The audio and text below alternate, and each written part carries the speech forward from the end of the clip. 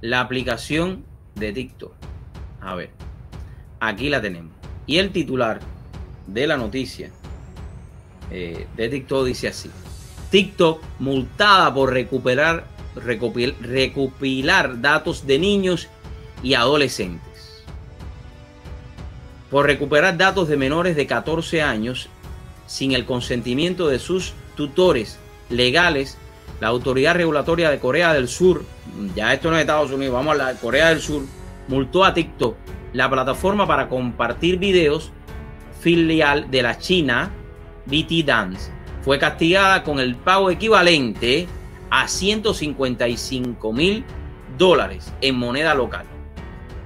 Tras una investigación iniciada en 2019, la Comisión de Comunicaciones de Corea determinó que la compañía sostuvo sin autorización los antecedentes de más de 6,000 personas durante el lapso de 6 meses. La red social informó a los usuarios que sus datos personales fueron transferidos al extranjero, agregó el organismo.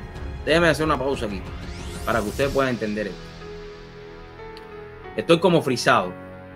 Déjenme ver cómo está el monitor aquí, porque al parecer tenemos un ataque chino en el programa. Estoy como frisado. Sí, me frisé un poco. Sí, me he frisado un poco ahí. Pero bueno, no importa. Seguimos hablando con estos audios. De todas maneras, para verme la cara, me la pueden ver ahí. Okay. ¿Qué es lo que está pasando? ¿Qué es lo que está pasando por aquí? TikTok es una compañía de la cual muchos jóvenes hacen uso de ella. Muchos jóvenes hacen uso de esta aplicación TikTok. Y esta compañía ha ido hasta cierto punto obteniendo data, obteniendo información sin permiso de los usuarios, porque ella es TikTok. Y yo comentaba con un amigo mío la semana pasada y yo le decía: tú tienes que hablarle a los hijos tuyos, porque tú no sabes dónde la información que están recuperando a través de TikTok. Yo tengo TikTok también, porque además me ha dado por eso también, pero bueno. Pero yo sé a lo que me estoy enfrentando. Y esta demanda es porque los datos personales de estas personas fueron transferidos al extranjero, a otro lugar. El mismo medio enfatizó que la violación de las leyes locales de privacidad generó una multa que representaba aproximadamente el 3% de los ingresos anuales de la red social. Pese a los hechos, TikTok aseguró que estaba profundamente comprometida, ahora está, con el cumplimiento de la normativa. Una portavoz que no fue, pero cosa tan grande, no me llamen, me están llamando de TikTok ahora. Una portavoz que no fue,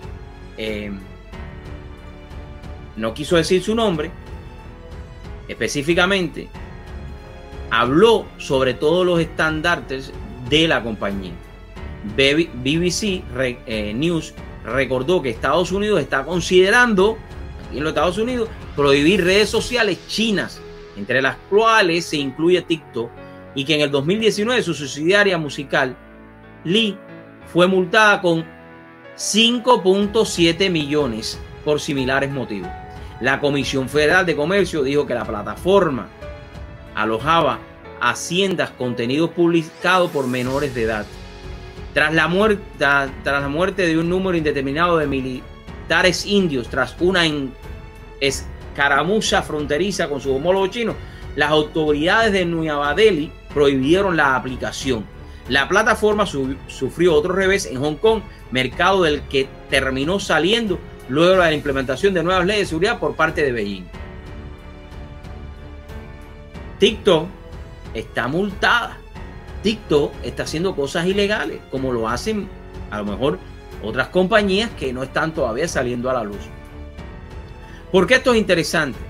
¿Y por qué esto es importante que todo el mundo lo conozca? Porque están jugando con la data de todos nosotros. Están jugando con todos nuestros movimientos en las redes. Están usando todo nuestro profile para, de alguna manera, poder tener información confidencial de todos nosotros. Bueno, voy a una pausa y cuando regrese, fíjense bien, cuando regrese, quiero hablarle de usted. Bueno, antes déjame, Sebastián Nagro, borra TikTok, ahí está. Yo no tengo, déjame ponerlo porque él ahora parece que me está siguiendo el programa, entonces a él, aquí está, Sebastián Nagarro, borra TikTok, es lo que dice nuestro amigo José, Pepe, aquí está Pepito. También dice Sebastián Narro que yo no tengo TikTok, tú sí tienes TikTok. Sebastián, si tú te pasas el día entero con TikTok, tú vendes muchos pólizas de seguro a través de TikTok. Si ahí están todos tus videos, para que todos los que quieran seguirlo pueden seguir en las redes sociales de TikTok. Él se llama Sebastián Nagaro, ahí lo pueden encontrar. Bueno, vamos a poner aquí también saludar a Laura Yanes, que se encuentra por aquí. Laura, tiraste tengo que pararme porque la cabeza me la escondí debajo de lo que tú dices, ¿no?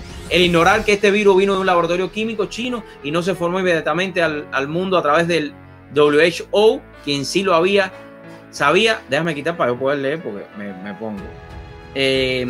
Como ellos mismos lo admitieron, indica que fue algo con intención por parte del gobierno chino, comunista, asesino. Me sorprende de sobremanera lo que siguen criticando al presidente Trump, adjudicando a él las consecuencias de la pandemia y no al gobierno comunista asesino chino, la cual indica que los que usan la pandemia para ir contra Trump son abogados apoyados por el gobierno chino comunista, lo cual indica que los que usan la pandemia para ir en contra de Trump son apoyados por este gobierno. Y no me alcanzó porque no me... Bueno, Laura tiene un punto bueno. Ahora tiene un punto bueno. A ver, hay que reconocer que esto de la anaconda china es un problema que nos tiene que preocupar a todos. No sé qué piense que si nos quedamos de brazos un día tú no te vas a levantar y vas a tener que saludar la bandera china. Y a lo mejor usted dice, no, Ariel está loco. No estoy loco y no estoy arrebatado. Puede ser que estés desquiciado, pero no es así. Así que abramos nuestros ojos, busquemos información y pongámonos, interesémonos, busquemos información.